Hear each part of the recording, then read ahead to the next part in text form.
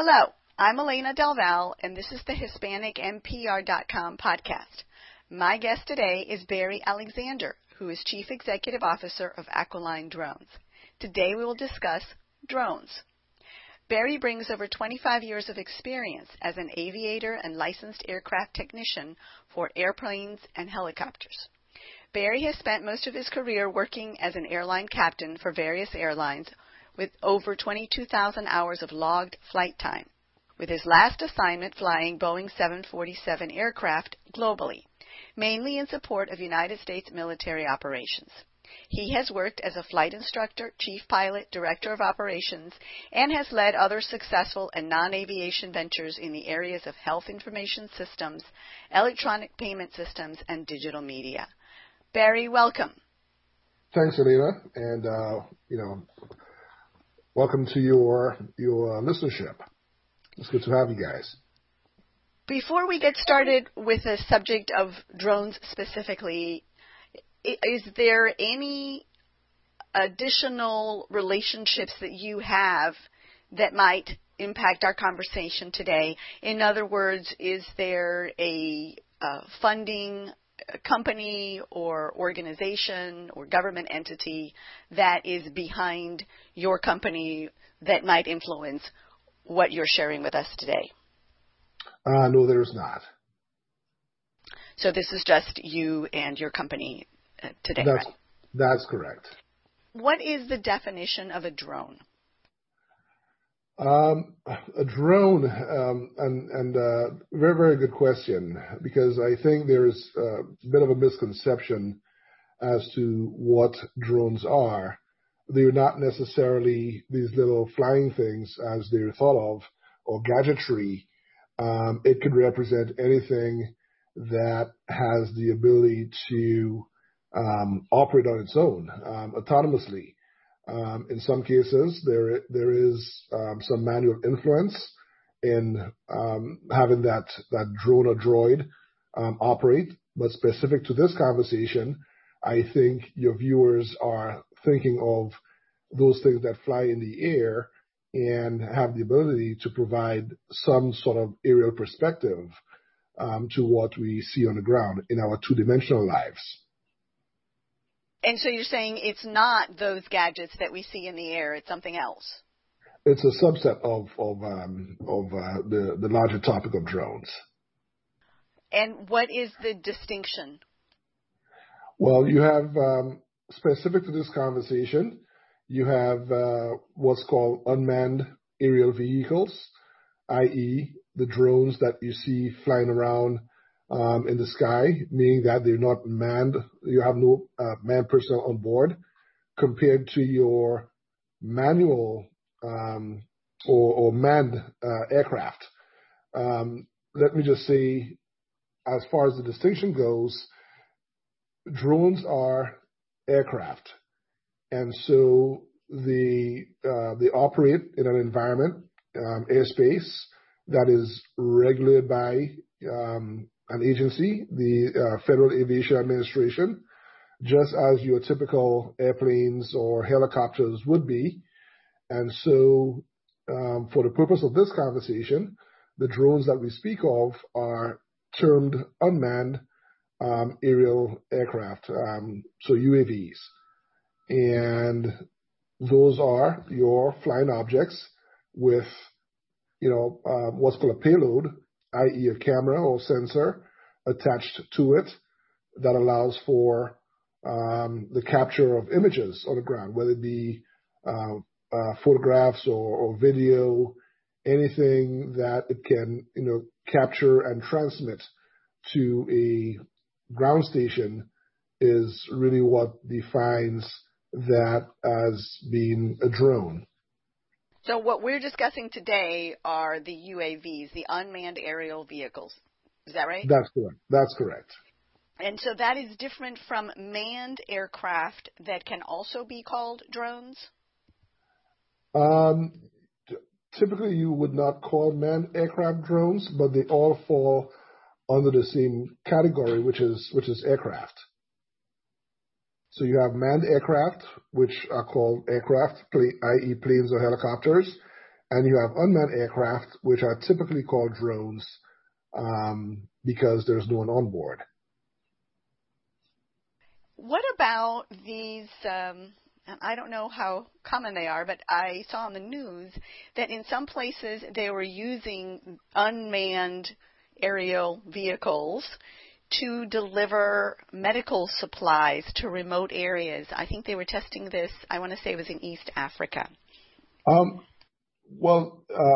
aerial vehicles or drones have been around for the better part of, they actually go way back to 1968, where the first drone mission was deployed by the Secret Service out of Area 51. And, coincidentally, the name was Aquiline Drones. And here we are almost 54 years later, and we formed this company and named it Aquiline Drones, totally unaware that the very first drone mission or exercise that was launched by the CIA out of Area 51 was called Aquiline Drones. So they've been around for a while. In the later years of drone technology, they were somewhat introduced to the public as gadgetry or toys. So most people, when they think of a drone, they perceive it to be a toy that a kid is, playing with in a parent's backyard. Later on, commercial applications were discovered by attaching cameras and sensors to those flying toys, giving them almost a tangible, benefit as far as providing an aerial perspective that was commonly, reserved for birds. So here we are living our two-dimensional lives with the introduction of drones and now having a three-dimensional picture from multiple vantage points, giving that, true benefit to society that was typically not available before. Can people in the United States buy drones, the type of drones that we're talking about here today? Are they available for purchase? Oh, absolutely. Absolutely. On the lower end of things, as far as the less, the hobbyist type drones, you could buy anywhere. If you're thinking of, commercial applications, then that delves into a more comprehensive suite of services. So long as you are going to use a drone for commercial purposes, it requires that the drone be registered with the FAA, which is the regulatory body. And, it also requires that you operate that drone in a very safe way. And the FAA is chiefly responsible for public safety as it relates to the movement of aircraft. So where drones are concerned, one may choose to go the hobbyist route where they could buy a cheap drone from your typical retailer, such as Best Buy, or if you're looking for more serious and commercial applications, then one would come to a company like Aquiline Drones, info@aquilinedrones.com, put in a request, or go to our online store and see what's available for purchase. And what's the definition of a commercial purpose? Commercial purpose is anything that you use a drone for and get paid for it. So if you're thinking, parameter security, if you're thinking smart farming solutions as far as ag spraying or fruit analysis using drones, if you're thinking of asset inspections, like inspecting bridges, tunnels, roadways, anything that you do for money. If you're thinking law enforcement applications, if you're thinking search and rescue missions, disaster preparedness and mitigation, anything that you do for money using drones is considered a commercial application, and as such requires that you operate a certain way, primarily in a safe way, but also within the guidelines set by the FAA, which is chiefly responsible for ensuring public safety. So you have, say, for example, a realtor who wants to show off a property that he or she is selling, and they want some aerial views of that, and they operate the drone themselves. Is that considered an aerial application? Because they're not really making money directly from the use of the drone if they're operating it for their own listing versus, say, hiring someone. How does that work? Good question. Akin to providing a service, for money. You take a friend to the airport, and the friend says, "Hey, let me help you with the gas. Here's $20 or $40." That's somewhat of a shared sacrifice getting the person to the airport. But a realtor taking aerial photographs for the purpose of enhancing a sale by providing that aerial shot is a commercial application, because it eventually leads to a commercial sale, which is defined as a commercial application. It sounds like pretty much any time when you're using a drone for profit, your own or as a hired, you call it, driver. What is the person who mans? A drone service provider. Whether you're doing it yourself or whether you've hired a drone service provider, it's still a commercial application, is what I'm hearing you say. Yes, it is. And that means, if I understood what you said earlier correctly, that you have to register your drone with the FAA. That's correct. And you're also required to carry, commercial insurance, commercial drone insurance. Just as you'd be required by the Department of Transportation to have your vehicle registered. You can't just take a moped on the highway and think that because,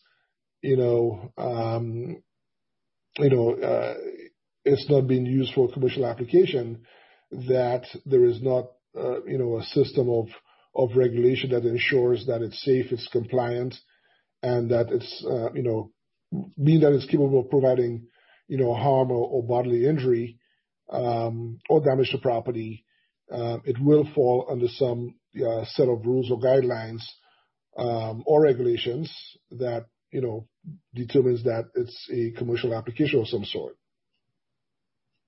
How many drones do you know are there registered with FAA today?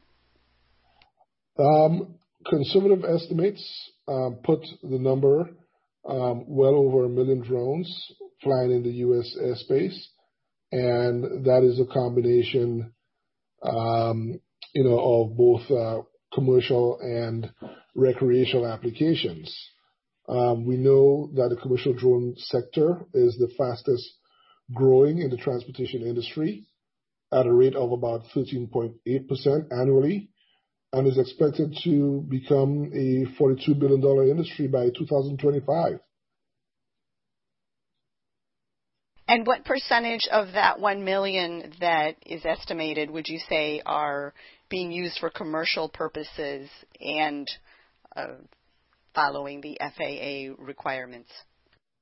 About a solid 30% of that is used in commercial applications.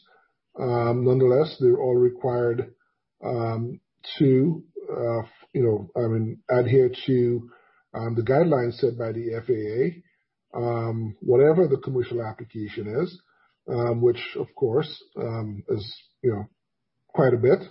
You do have those that provide true benefit to society and those that don't.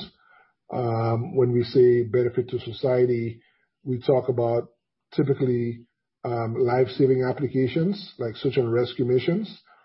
Also, say for example, the transport of human tissue and organs.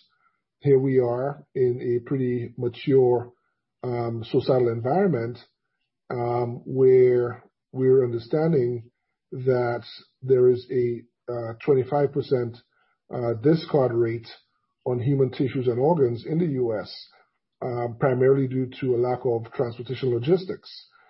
Knowing that, according to the American Transplant Foundation, 14 people die every day just waiting for an organ.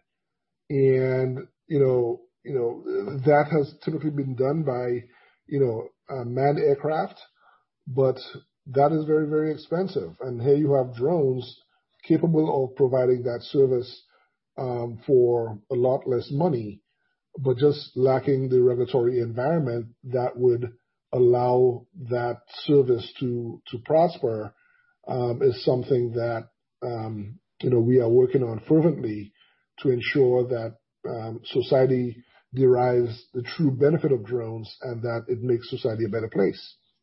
In that million that you mentioned a minute ago, the estimated number of drones in the U.S., does that include military drones, or is this just civilians?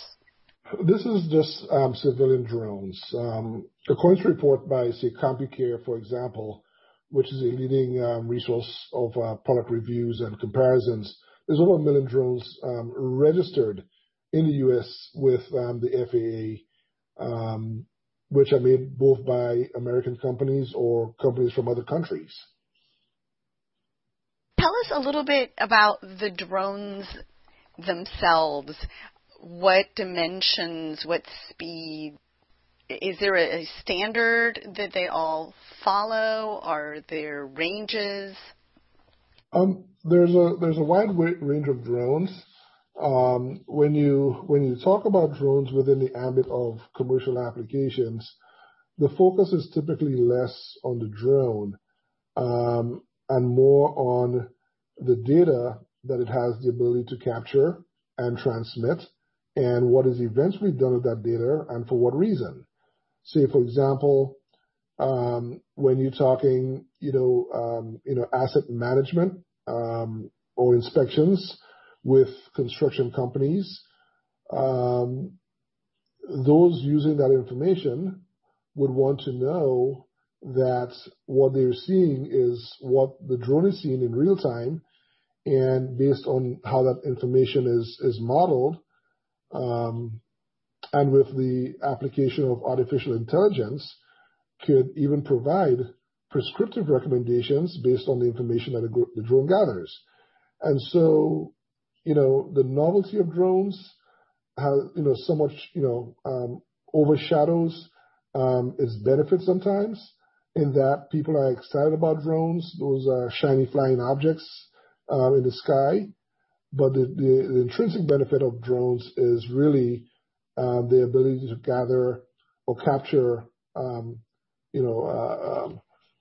images and have that transmitted in near real time or real time, such that that information can be used to provide real time data insights to the end user. And those clients range from law enforcement personnel to small and large businesses alike, to emergency management personnel, administrators of townships, through public works departments. Everything from A to Z realizes some benefit from the use of drones.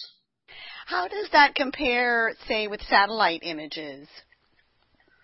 Satellite orbits the Earth, and so those images are captured every time the satellite is, within a certain location. The drone, on the other hand, which is near Earth, as far as its application, typically under 400 feet above the ground.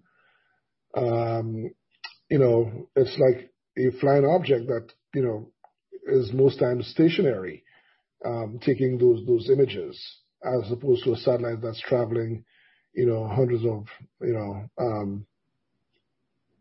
miles per hour in the Earth's orbit.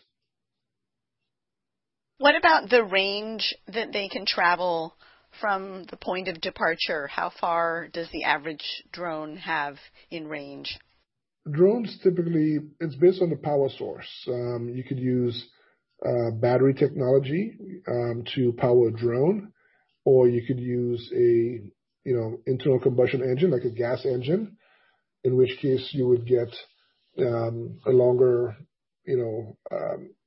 flight time out of the drone. Typically anywhere from 10 to 40 minutes is your average mid-size drone as far as the time it could stay in the air. But if you go to a gas engine, you could get upwards of 3 hours typically using that power source. How heavy a load and how complex a load can the drone carry? Drones can carry pretty much anything. You have on the lower end of things, they typically carry what's called its payload, which is made up of a camera or sensor. On the higher end of things, you have passenger drones, in which case the reason they were still classified as drones is because they're not manipulated by the operator on the drone. And I think to the world's first single passenger autonomous drone made by a company called Ehang out of Shenzhen, China, made the Ehang 134. So there you have a single passenger autonomous drone. Passenger gets in, puts in an address, and drone gets off the ground, or it could be pre-programmed, and goes up vertically, horizontally, and down vertically to that preset address. So anything on the lower end, like I said, which starts off with a basic payload, camera sensor, package, or on the heavier side of things, moving, cargo payloads or passengers is very, very typical of, drones. Is that something that is available in the United States? A drone that can carry a passenger, a human passenger? Most of that stuff is done in testing environments. And so these are more, academic in nature. There's no mainstream applications of drones moving passengers as we speak. We expect at some point in the future, with relaxation of, the requisite regulations, that you will see such applications. So for now, it's limited to the drones that, have payloads made up of cameras and sensors. And hopefully, in the not so distant future, you'll see more of a proliferation of drones that carry passengers and provide that transportation relief from, ground transportation infrastructure.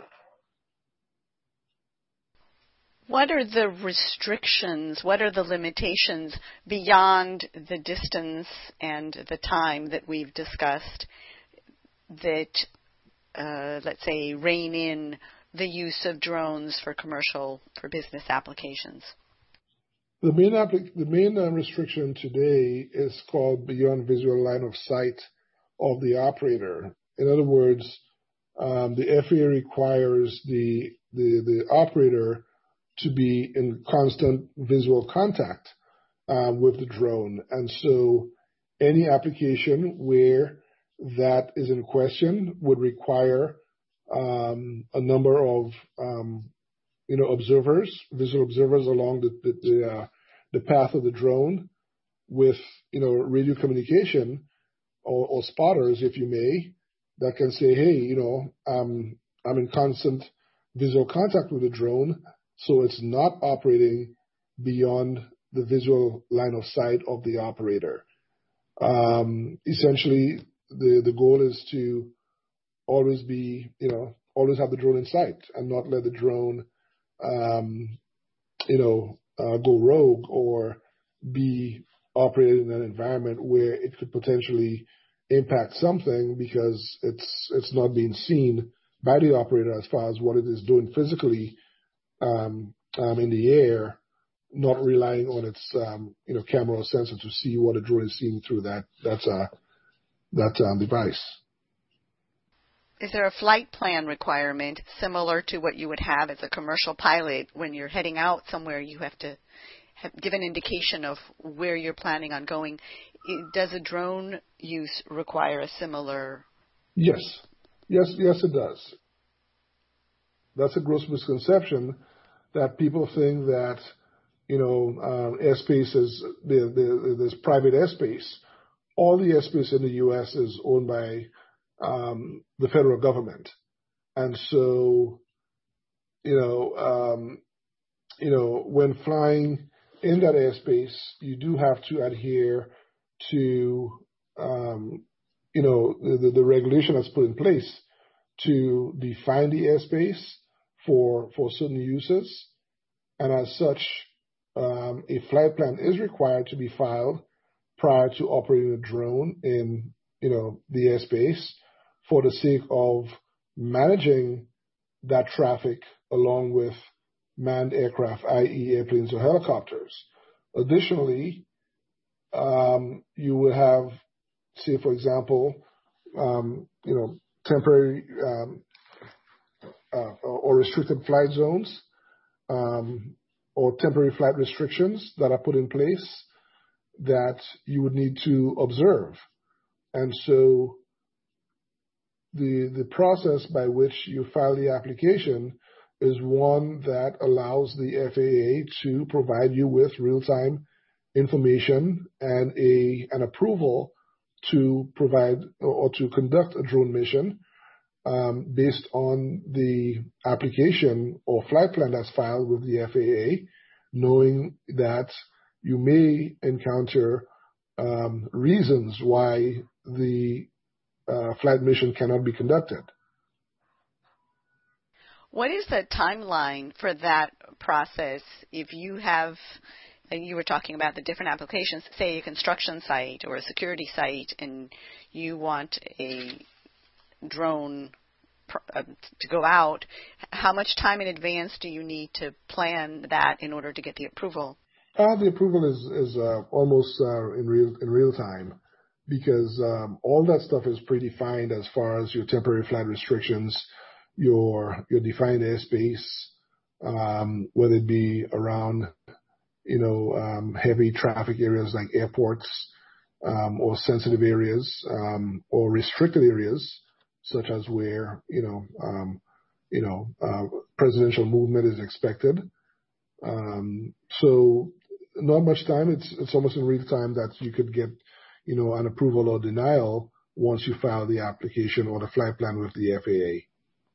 What about private space? In other words, private land, businesses that may not want a third-party drone flying over their property. How does that work?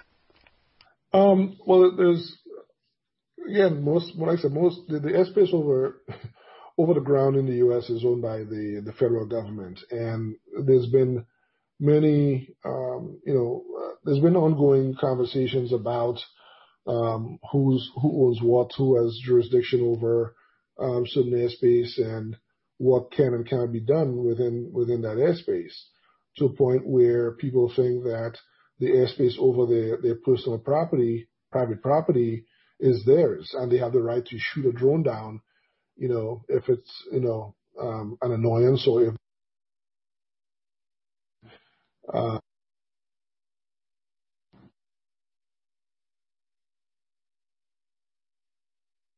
you can't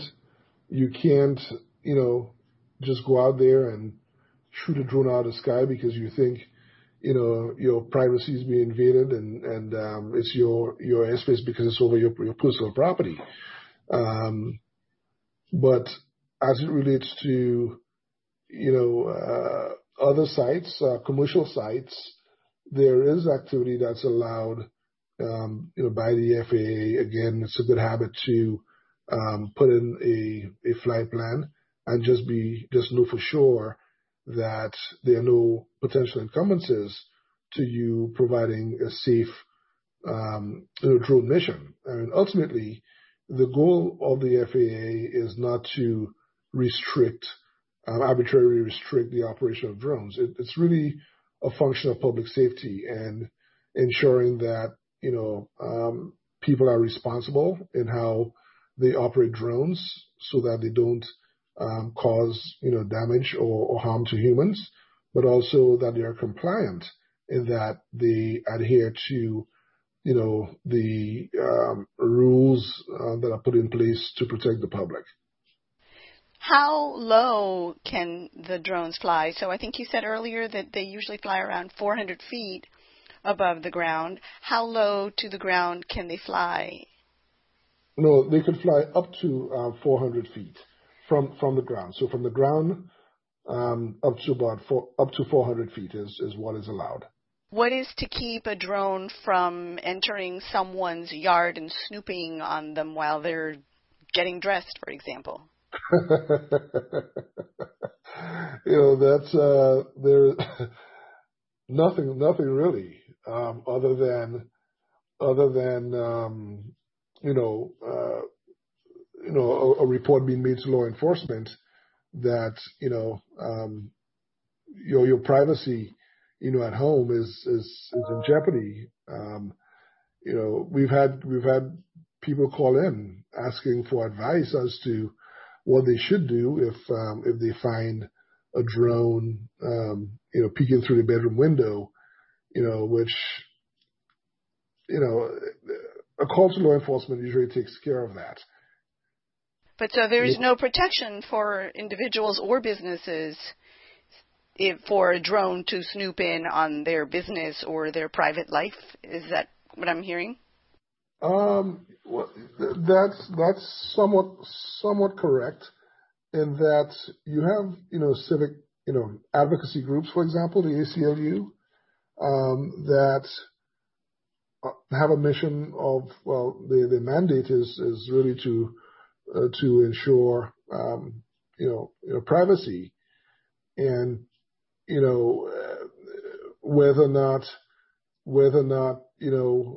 drones are being used for good. I know during the pandemic, which is actually still with us, earlier on, there were concerns that drones that were being used to sterilize areas and provide that as a true societal benefit were being questioned as far as what are they really doing up there. There's been an ongoing fear that Big Brother is watching, and if you have something in the sky that you did not give permission to surveil you or your property, then obviously there's a concern. But there are usually conversations or ways in which that can be mitigated, working with neighborhood revitalization zones, for example, and having representatives from those civic advocacy groups sit on the boards or in the environments where that information is viewed, to convey that level of trust to the community that it's actually being used for good purposes. What would you advise to listeners who have concerns about a competitor snooping on their business or stealing secrets via drone surveillance, or people concerned about privacy in their homes, other than calling the police departments? What recourse do they have available in addition to the one that you just mentioned? I would not frame it, in the context of recourse if someone has concerns. What I can say, based on what I know, the amount of time I've spent in my adult life in aviation, both manned and unmanned, is that drones are inherently safe, and they provide an intrinsic benefit to society. They do things that, takes us out of our normal two-dimensional lives to now providing that benefit that keeps humans out of harm's way. For example, there's no reason why, a 55-year-old man should be climbing a ladder to go inspect a roof, which a drone can do in a matter of minutes and safely. And so identifying all the things that drones can do to help society, but also providing responsible and accurate information to the public to gain their trust and advocacy. That's key. And so the position of a thought leader is something that we take very seriously at Aquiline Drones to ensure that the public has the right information. They understand that, while it's concerning that you may have a drone up in the air, that you're not sure why it's there, that it's not necessarily being used illegally, and that, it does. I mean, drones are here to stay, and it's our goal as a company to ensure that drones will someday become, or the use of drones will become as commonplace as the everyday use of cars. They do benefit society, and it's our job and mission to ensure that we provide that responsible and accurate information to the public so that we gain the trust and hopefully the endorsement, and that we can use those associated technologies, drone and cloud technology, to provide that intrinsic benefit that they can do.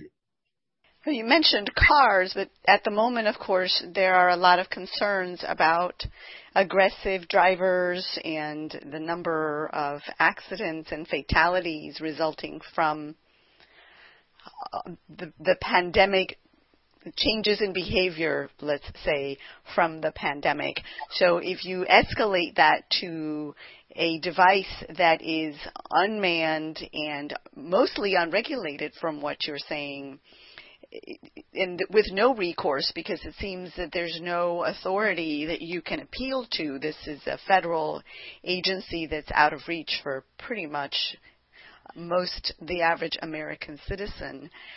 What possible further restrictions, if we think about cars, which is what you were saying, that they're available pretty much to many people across the country, and you escalate that to something that is a lot more affordable, presumably drones are a lot more affordable than the average car, with no regulation, we can see that people might be concerned. Where do you think the future of drones is going? Well, the use of drones is quite pervasive, and it really comes down to, how much can you police, any activity or physical implement that could, potentially cause harm. How do you regulate? Guns, for example, where you have more guns than you have, humans, in the U.S. And so we understand that there's an intrinsic,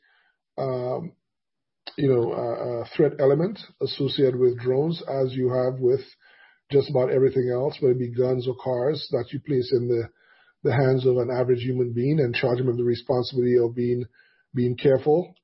There is adequate regulation in place, and that's evolving as we speak to ensure that drones are, operated responsibly. And it starts with, public education, knowing what's allowed and what's not allowed. We as a company, like I said, most of our individuals here are aviators. It's in our DNA, and so we understand that the FAA is chiefly responsible for ensuring public safety, and so through our business practices, best practices, we convey to the public that there is an active and ongoing effort to ensure public safety as being paramount to everything we do with drones, in training, in manufacturing, in the applications of drones.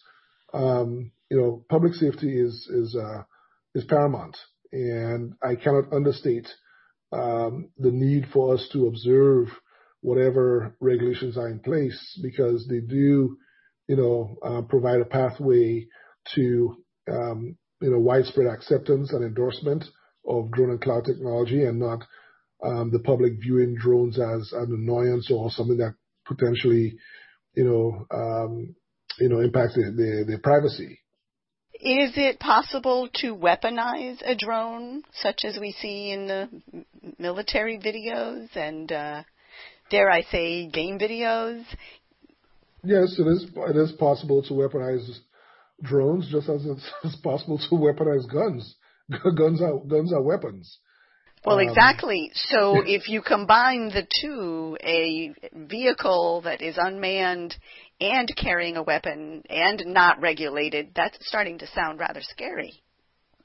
No, it's not.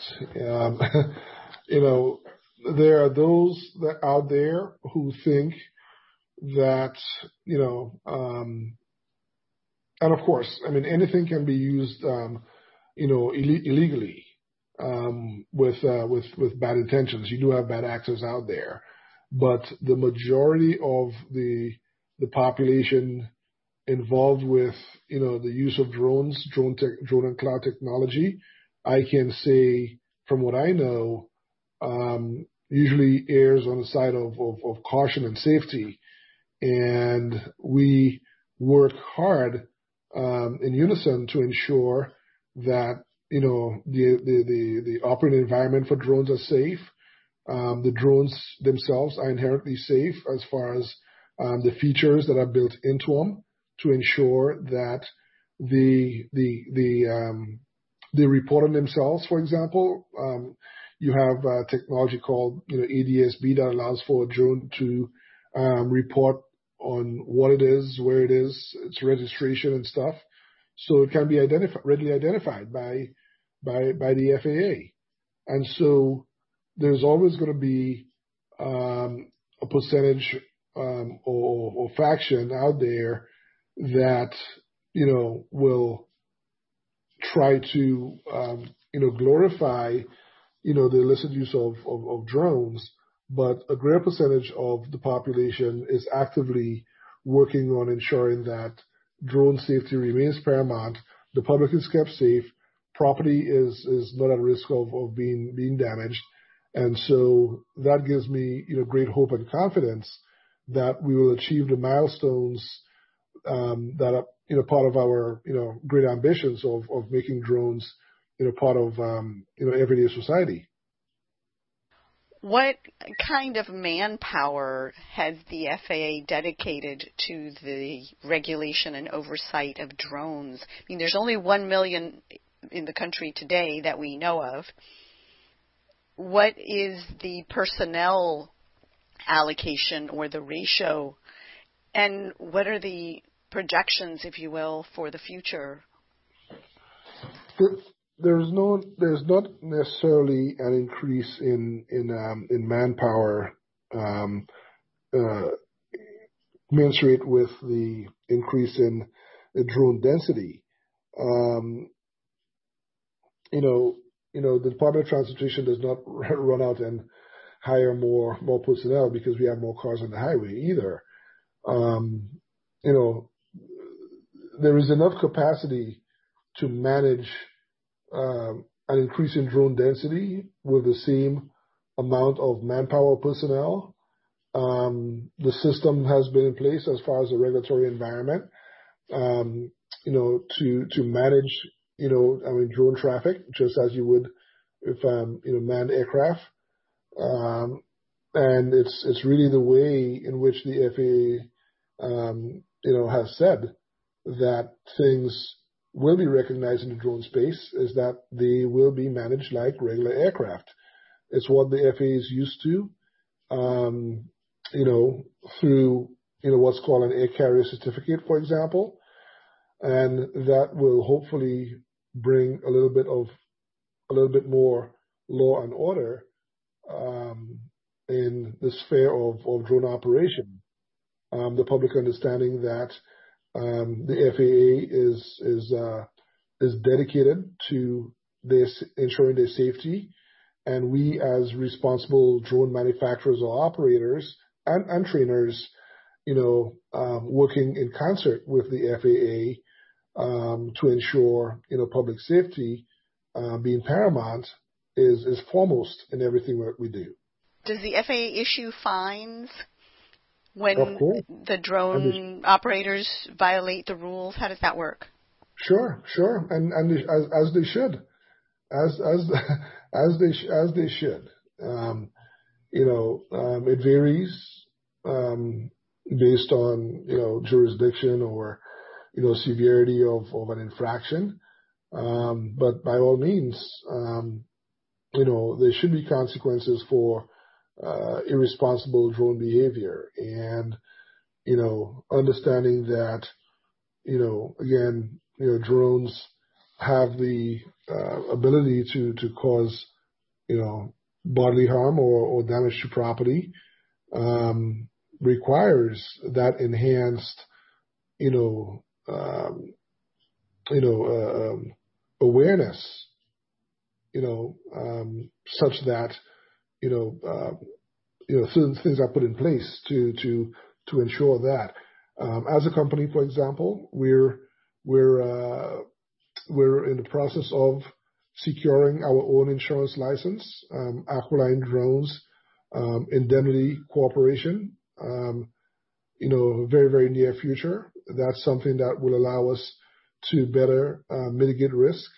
Us having the data ahead of normal insurance companies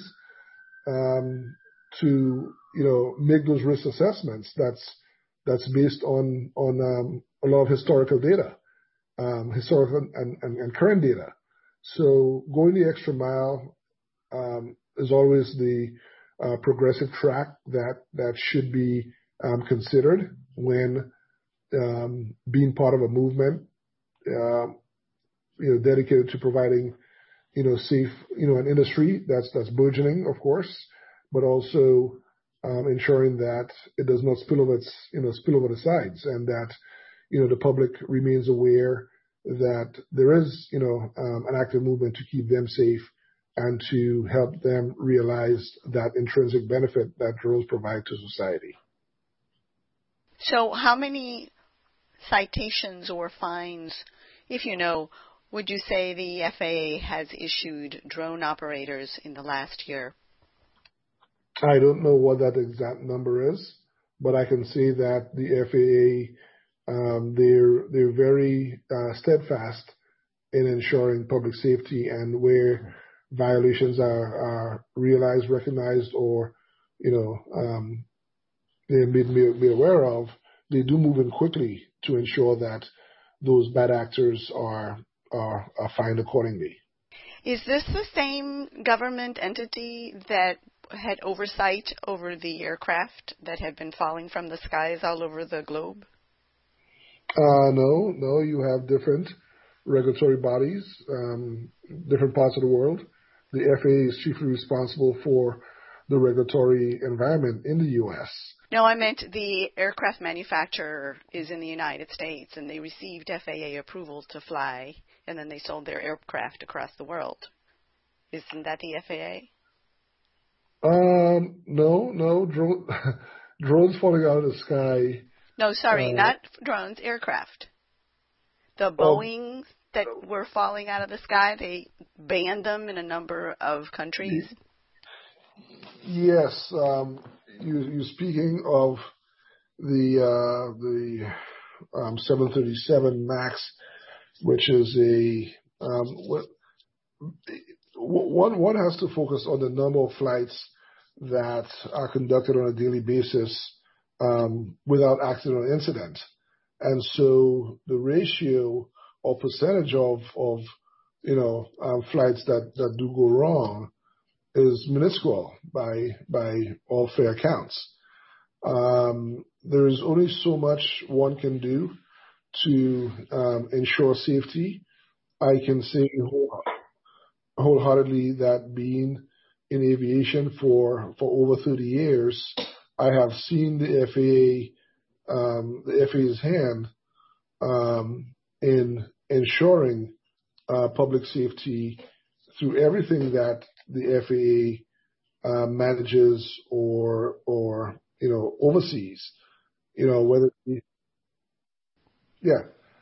Yeah, I think based on my 30 plus years of being in aviation, on the maintenance side of things, on the operational side of things, on the management side of things, I can safely say that the FAA, although they were cumbersome and difficult to navigate, they do, take the issue of public safety seriously, and that whether or not you have, isolated incidents like, some of the Boeing 737 that we talked about, having troubles, traced back to manufacturing defects, or, quality control or quality assurance, that does not negate, the amount of effort the FAA puts into ensuring, public safety. And so the same applies to drones.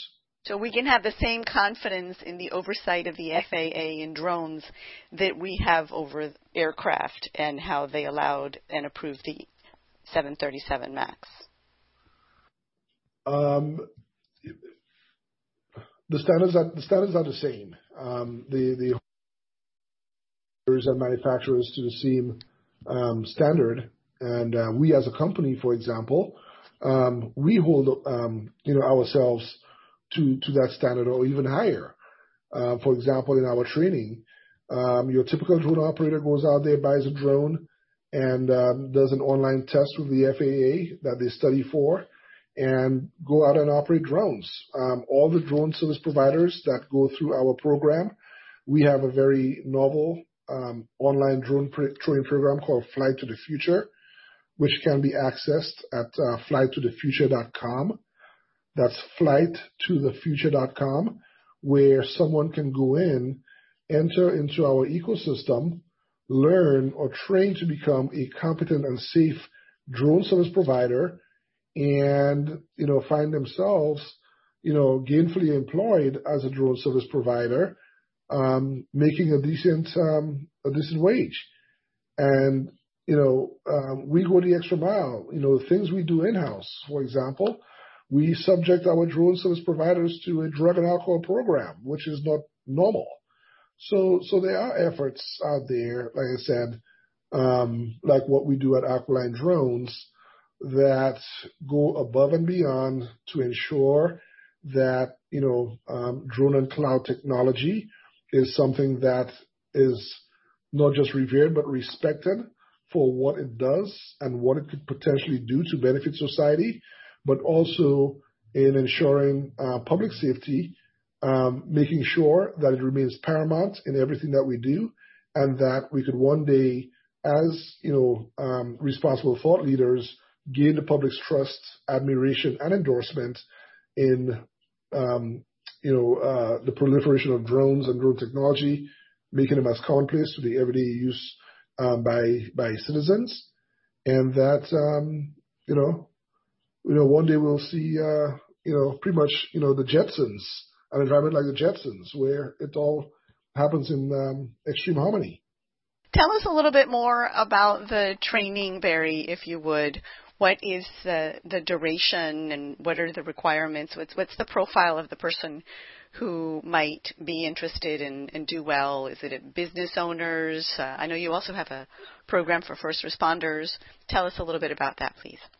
Yes. So specific to the program for first responders, we understand that, again, drones provide a benefit in certain environments. And within the realm of public safety, first responders, i.e. police officers, firefighters, EMS personnel, can use drones to enhance the work that they do in helping to keep the public safe. As far as being that, that eye in the sky, providing, real time or near real time feedback as far as the transmission of data, that aerial perspective. And so we thought it necessary to reward our first responders nationwide by providing that higher end training experience to them for free. And we strongly encourage all first responders nationwide to take advantage of this program, which ordinarily costs somewhere around $1,000 to the average person in its full, the full course, of course, to do it, because it's free. And it equips them with the tools that they need to go out there and be responsible and safe drone operators, especially in their line of work, so that we have a nation where, first responders, veterans, and the like, and everybody, within that, public safety, environment has, advanced technology at their fingertips to help them do their work better, but also to keep them safe, first and foremost. On the general application of Flight to the Future, where it's sold to the public, is such that it gives people in your typical post-pandemic environment, unemployed, underemployed individuals looking for new career alternatives, an opportunity to delve into commercial drone operations. And so within a matter of months, it averages from 4 to 6 months. Someone could be fully trained as a drone service provider, equip themselves with a drone, which we provide financing for that here at Aqualign. So for pennies on the dollar, as far as using that financing instrument, one can get into the world of drones and become a competent and safe drone service provider, training through our Flight to the Future program, but also buying our drones, using it commercially and safely to earn a living. What kind of a time commitment does that require? The online training program is self-paced. So we understand that it may be a full-time commitment, it may be a part-time commitment, given each individual's life circumstances. And if you were to do it full-time, it would take about 4 to 6 months, because there are other aspects to it that involves registering your own business, an LLC, which we provide assistance with, giving you access and training you on our mission management platform called Command and Control, or C2, and also taking advantage of the jobs that we are currently aggregating nationwide. I know there was a lull in that availability of jobs nationwide, chiefly due to the pandemic, but things are picking up again, and we are seeing more and more service requests by individuals from businesses, wanting, drone service providers to come out and do work. And so anyone, again, looking for a potentially lucrative job or career alternative can find that through our Flight to the Future program, which can be accessed at flighttothefuture.com, where you will be trained to become a certified drone service provider, to own your own business, to receive the back of office support services, to gain access to our mission management platform called Command and Control, and also to access a pool of jobs out there that are currently being aggregated by Aqualign Drones to provide that supply that matches the demand. Is this a remote work type of position, or do you need to be in a particular environment? I know you said that you have to have line of sight to operate the drones. What are the parameters for that? Yes, it is. You have to be there physically with the drone. Eventually, we will have autonomous operations, drone operations. But for now, there is the manual application of deploying the drone, ensuring that it's operated safely once it's up in the air, retrieving the drone and going on to the next job, which I think most people actually prefer that hands-on, application, the novelty of flying a drone for commercial purposes with a company like Aqualine that they know stands behind the brand, stands behind our training, stands behind everything that we do. I'm not sure that I followed the answer. So it is not a remote work position? No, it's not. You have to be there physically until such time as autonomous drone operations become commonplace. But right now, yes, the drone service provider or operator needs to go out there for drone, keep the drone, pretty much within visual line of sight of the operations, and be able to retrieve the drone safely, not operating or in limited capacity over populated areas, and getting that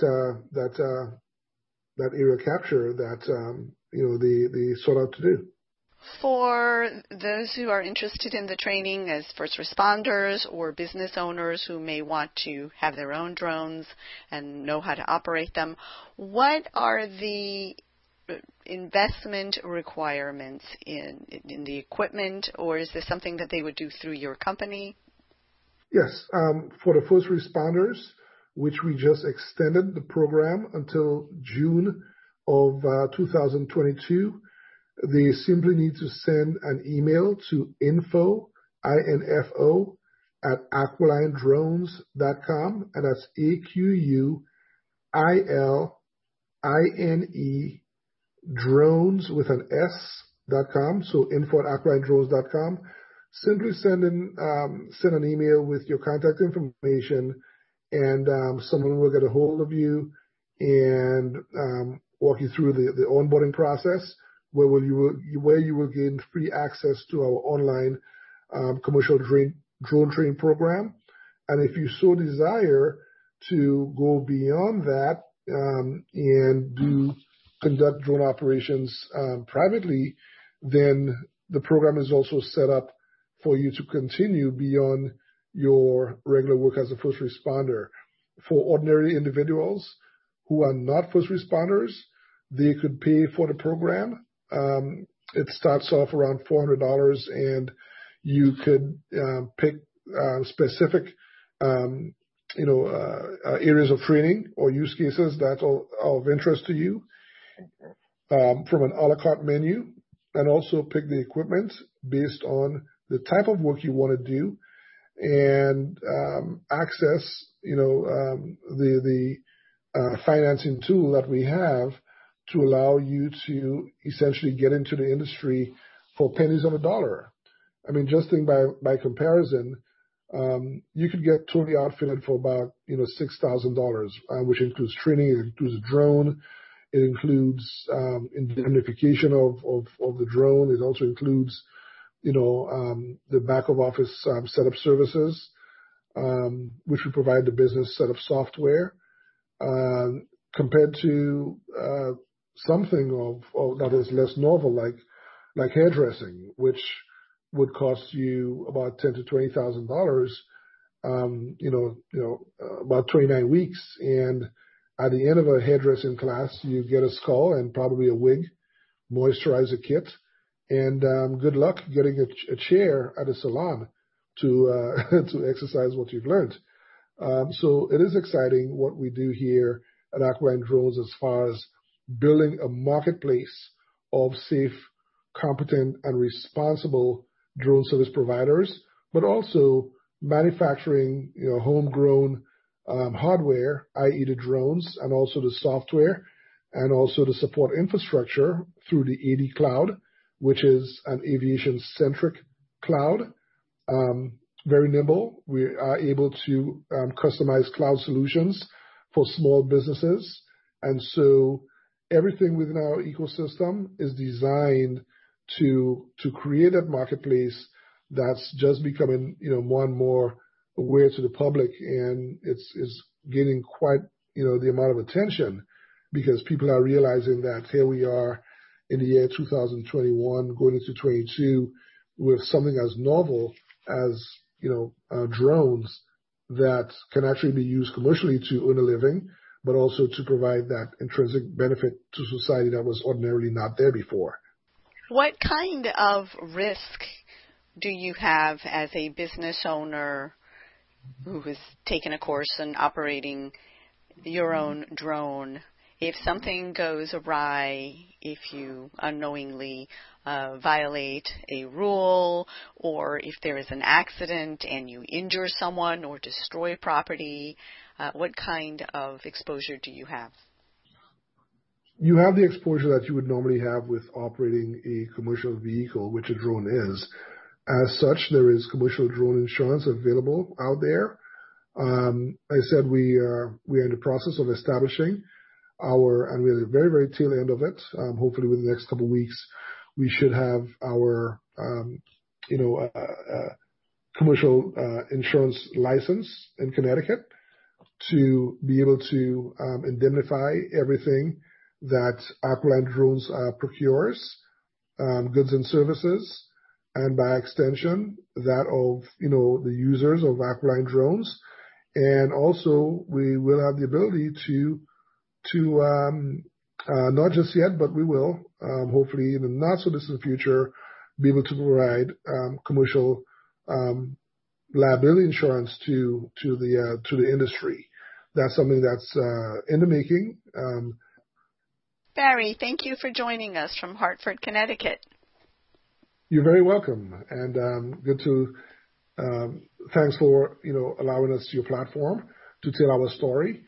But also, we'd love to come back and report on the impact of your show on the public and see how many enrollments are derived as a result of the education that happened on the show today.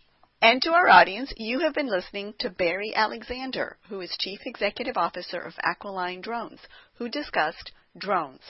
To propose a guest for the show, you can email me directly at editor@hispanicmpr.com. That's editor@hispanicmpr.com.